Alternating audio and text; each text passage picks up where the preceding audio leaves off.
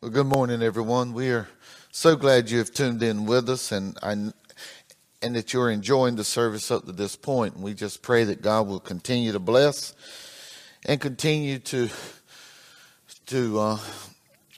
just fill your hearts with His joy this morning. Today, we are going to close out chapter 2 in the book of Acts. We're going to look at the response to Peter's message. So the verses that we're going to focus on will be verse 41 through verse 47 in chapter 2 of the book of Acts.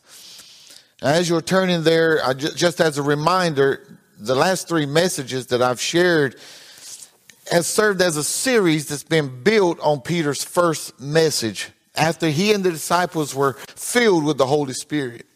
Within Peter's message, what we're able to see is his focus on the truth of what took place when he and the other disciples were indwelled by the Holy Spirit. We also see within the message his focus on the truth of the testimony of God's word.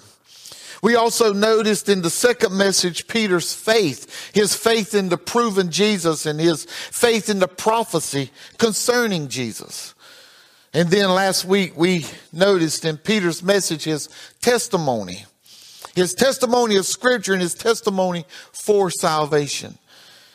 And in Peter's conclusion, he cries out to those who are listening to repent of their sins and to be baptized in the name of Jesus.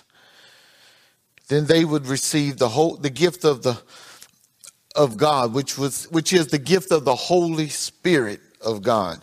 Today, I want us to look in these verses and just look at the people's response.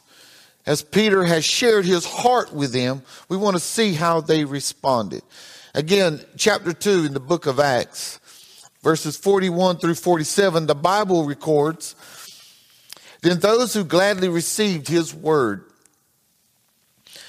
were baptized, and that day about 300 souls were added to them. And they continued steadfastly in the apostles' doctrine and fellowship, in the breaking of bread and in prayers. Then fear came upon every soul, and many wonders and signs were done through the apostles. Now all who believed were together and had all things in common, and sold their possessions and goods, and divided them among all as anyone had need. So continuing daily with one accord in the temple, and breaking bread from house to house, they ate their food with gladness and simplicity of heart, praising God and having favor with all the people. And the Lord added to the church daily those who were being saved." This is God's holy word. Pray with me. God, as we do come before you today, we're in complete dependence upon you. God, we can do nothing without you, and we're calling upon you to just speak to our hearts and help us, God, to understand your word and to apply it to our lives. Take these broken words that I may share, God, and fix them, form them, fashion them in the hearts of each one who may be listening, to where, God, that it's your message that they hear and not mine. And God, we'll give you praise. We'll give you glory and honor for all that's accomplished.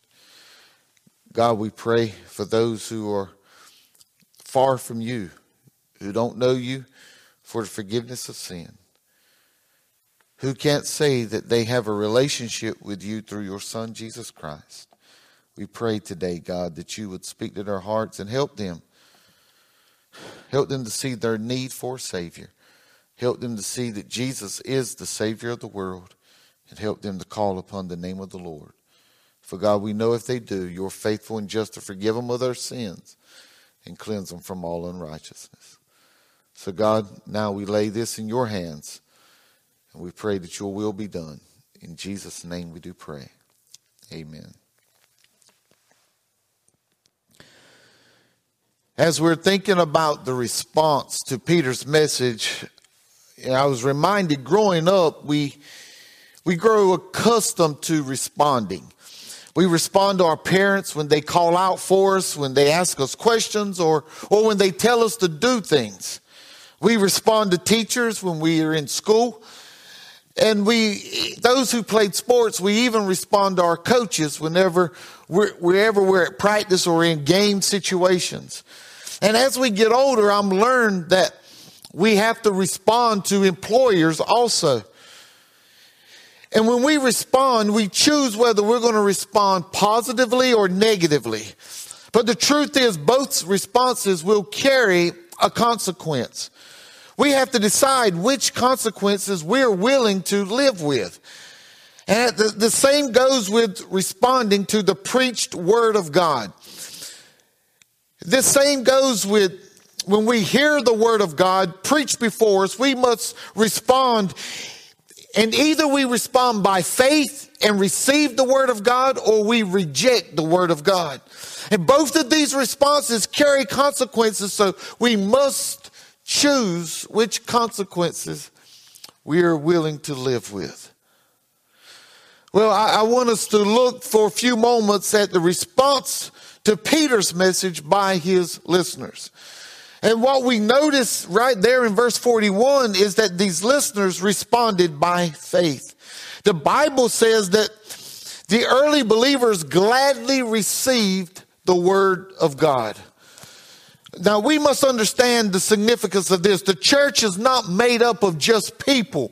Instead, the church is made up of people who have responded by faith and who has received and obeyed the gospel of Jesus Christ. This is what defines the church. As a matter of fact, one writer, he wrote that this is the basic trait, or it's the first trait of the true church. Much too often we look at the church as a group of people who agree on a set of ideas.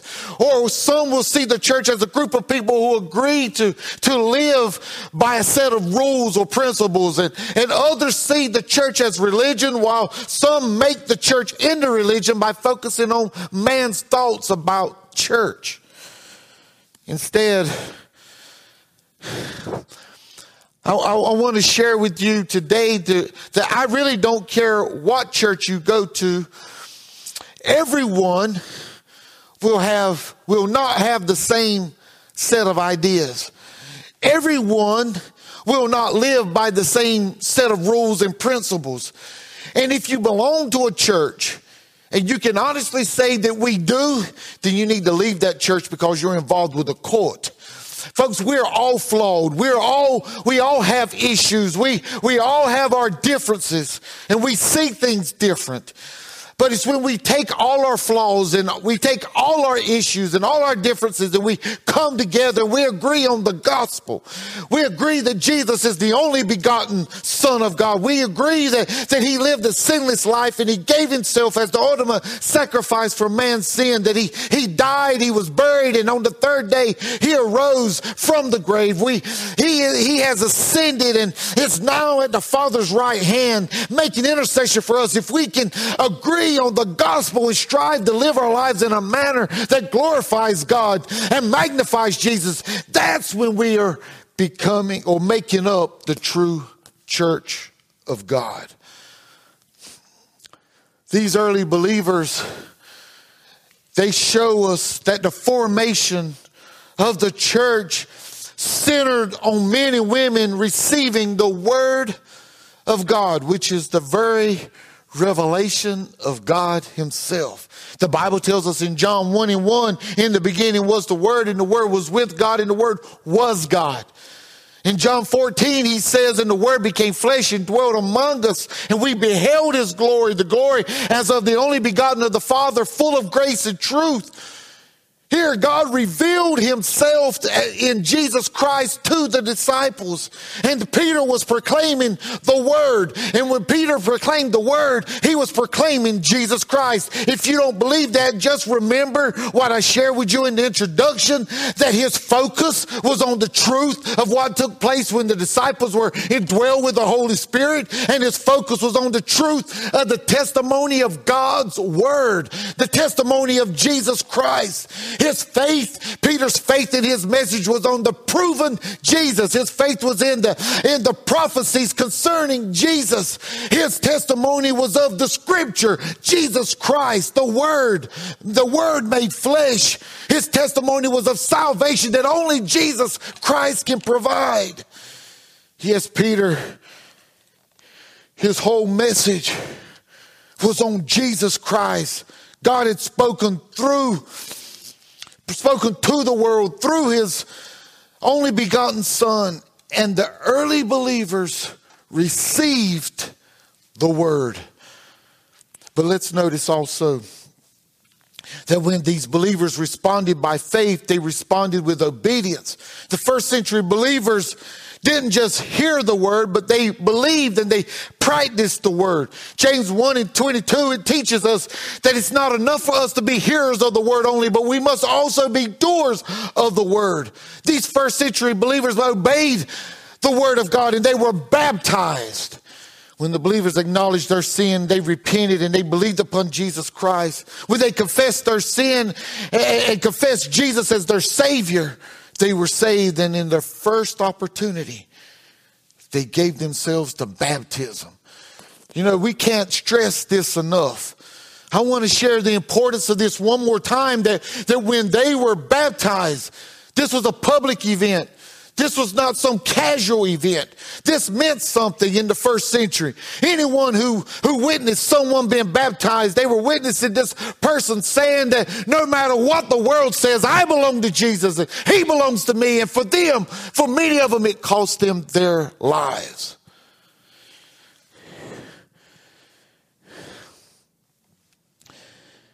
But I want us to also notice in this passage that first phrase in verse 41, then those who. You know, what this reminds us of is that setting was similar to our setting. What I mean is that not everyone who heard Peter's message responded the same way. There were some who responded by rejecting the gospel. Then those who gladly received. Richard Blackaby says that when we hear the gospel message, God reveals himself in that message. And once he reveals himself, then we stand at a crisis of belief. In other words, what Blackaby is stating is that when we hear the gospel message, we're at a fork in the road. And when we're at a fork in the road, it calls for a decision. We have to choose which way we're going to go. So in essence, we're at a place where we must decide what we believe about God. Do we believe that Jesus is God's only begotten Son? And if we believe this, then we must decide whether or not we're going to trust him and make him our Lord and Savior. You who have been born again, you who have trusted Jesus as your Lord and Savior, do you remember the day that you heard the gospel and you responded? Oh, what a wonderful day that was for you. What a wonderful day that was for your family.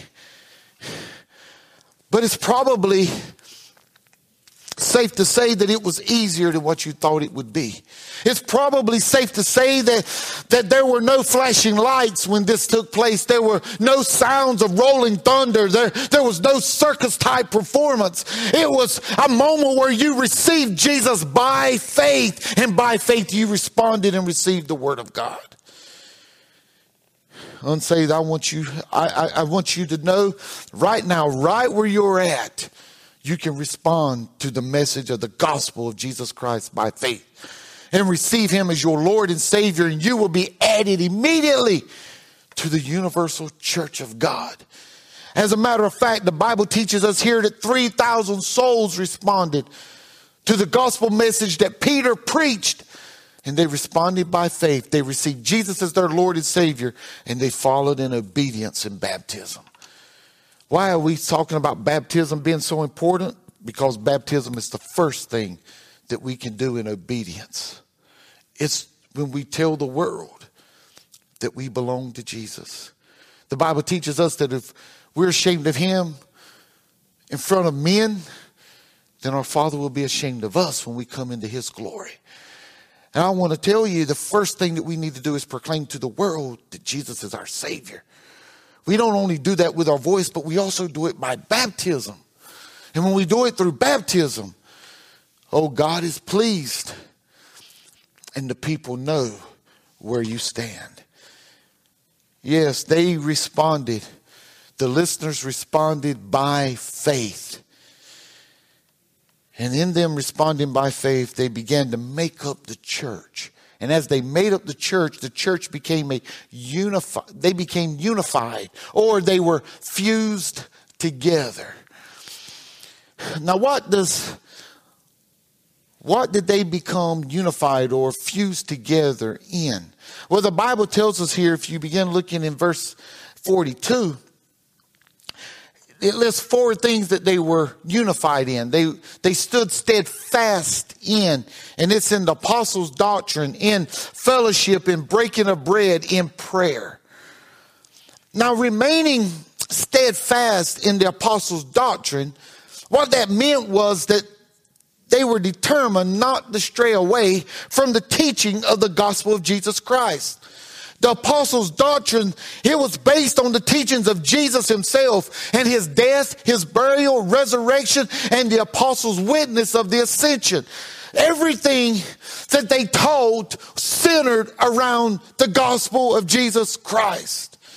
And everything we teach, everything we preach here at Reedy Branch, it must be connected to the gospel of Jesus Christ. The entire book of the Bible centers on him.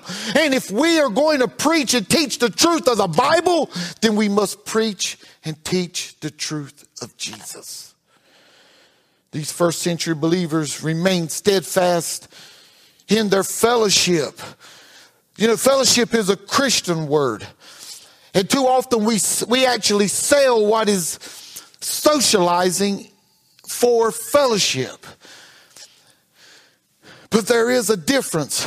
In fellowship, it will center around Jesus Christ. Our conversation will center around him. He will be the topic of discussion. Wanting to be in the presence of other believers and wanting to learn from other believers will be the motivation or the purpose for coming together. And that was the purpose in the first century. They fellowship one with another. I wonder, do we socialize more than we fellowship? If we do, I wonder why. Because in our times of coming together as born again believers, it should be natural for us to be drawn to talking about the Lord.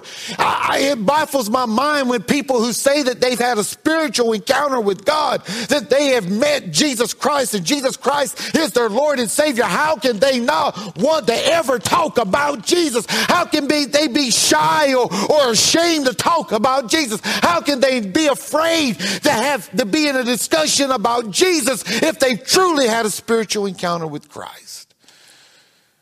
Oh, if you find yourself as a professing believer, but you're ashamed to talk about Jesus, then maybe you need to truly get saved. Oh, we want to make the altar open. We want you to know that being a born again believer is having Jesus on your heart and on your mind. He may not be the topic of every conversation at work. He may not be the topic of every conversation at home. But we shouldn't be afraid to bring him up. And we should never be afraid to join in as we're talking about our Lord and Savior. He gave everything so that we could have everything. And if we have Jesus, we have everything. Is these first century believers, they remained in fellowship, but they also remained steadfast in the breaking of bread. Now, this was not that they come together to eat. That wasn't what this was about. Instead, they came together to observe the Lord's Supper. 1 Corinthians 11:24-25 says, "Take, eat.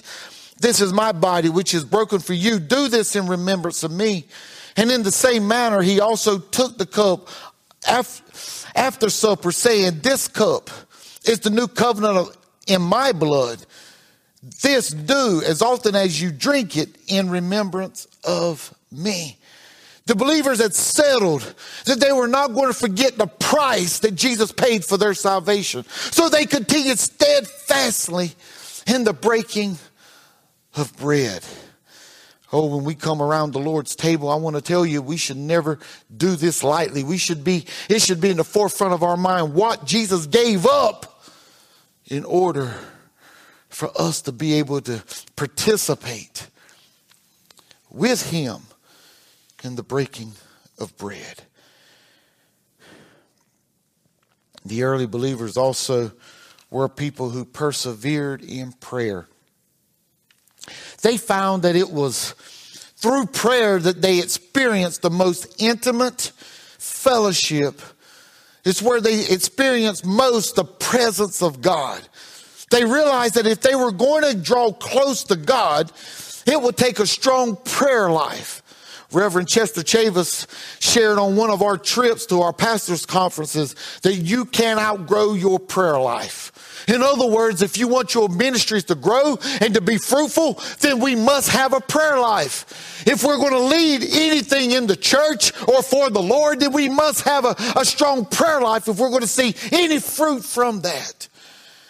Psalms 145:18 says, "The Lord is near to all who call upon him." Folks, because these believers remained steadfast in these things, they developed a genuine fear. I'm talking about a genuine godly fear. What I mean is they drew closer to God. And as they drew closer to God, they realized who he was and who they were. And this fear, this godly fear they had, it wasn't that they were afraid of him, but they acknowledged him and his power.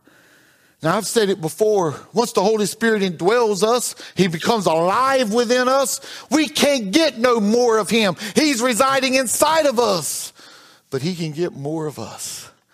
And if he gets more of us, then we're going to be faithful and we're going to be obedient to the Lord. And because the people, these first century believers, they were remaining obedient and faithful, they desired to have more, to give more of themselves to the Lord. And by giving more of themselves, the Lord was able to put on display through them his power. And I want to tell you, God wants to put on display his power through each and every one of us. But we must remain faithful and we must be obedient to him. Psalm 31:19 says, "Oh, how great is your goodness that you have laid up for those who fear you, which you have prepared for those who trust in you in the presence of the sons of men." God is willing, wanting, and desiring to do great things through us so that men will know that his son is alive, that he still sits on his throne. But we must put ourselves in a position. We must be steadfast in the apostles' doctrine, steadfast in fellowship, steadfast in the Lord's Supper. We must stay steadfast in prayer before we're going to see God do anything through us. What they done did nothing but bring them closer as a body of believers. So close that they genuinely treated others the way that they wanted to be treated. And the Bible tells us to do unto others as you would have them do unto you. They did this. They practiced this. They wanted no one to lack for anything. Whatever one had, he wanted others to be able to have. And they were willing to sell their own possessions and to provide for the needs of others. They truly put on display what it meant to be the body of Christ. Someone once wrote, "Who is rich? A rich person is anyone who has anything beyond what he needs. What Christ demands is that we give all that we are and have to meet the needs of those in desperate need. We are to hold back nothing." Truthfully, I wonder as Christians, do we practice this? If not, why? Why would we not practice this? It's got to be the answer to one of two questions. Either wise, we don't have enough faith in the Lord that he will meet our needs and provide for us what we need and also give us some of what we want? Or we're just so selfish that we don't want to give away anything that we feel we've worked hard for. Now, I'm not saying, understand this, I'm not saying that we should sell everything that we have, call all the church members, bring them to one place and divide up the outcome. That's not what I'm saying. But what I am saying is that we should be willing to give of ourselves when we know that others are in need. You know, to be honest, I believe Christians do sacrifice of themselves to help others. Think about the past 2 hurricanes. Think about this pandemic that we're presently in. What about all the mission trips churches around the world are involved in? I believe here at Reedy Branch that we do sacrifice to help others.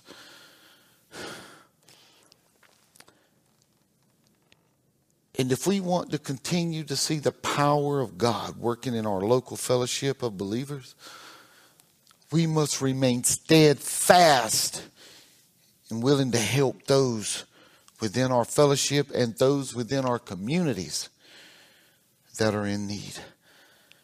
Because it's when we do, we are responding to the Word of God as a unified body of Christ.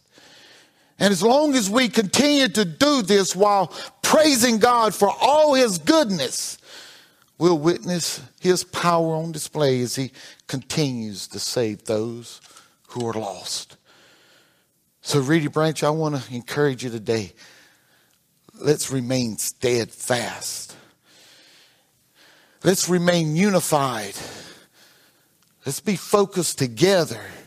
Let's be fused together to where we're one body, striving to be who God would have us to be in this world.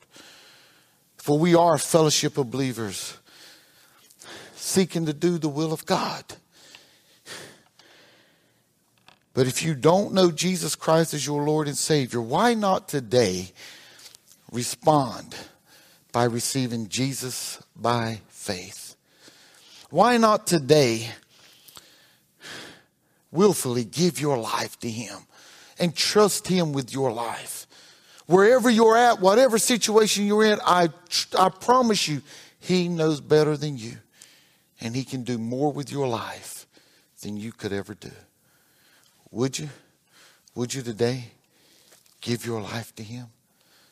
Oh, if you're willing and ready to give your life to him, why not pray with me? Pray this simple prayer. God, I thank you for loving me so much that you sent your son to die for me. God, I believe Jesus is the Savior of the world.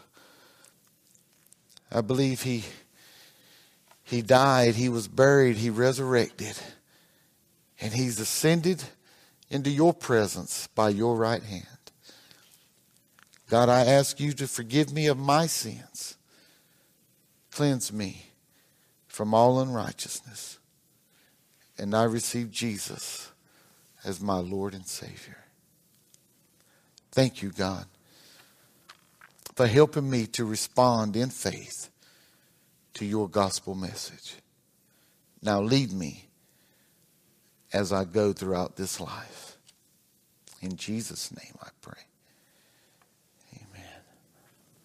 Oh, if you've prayed this prayer and you've genuinely believed and you've received Jesus Christ, how about letting us know?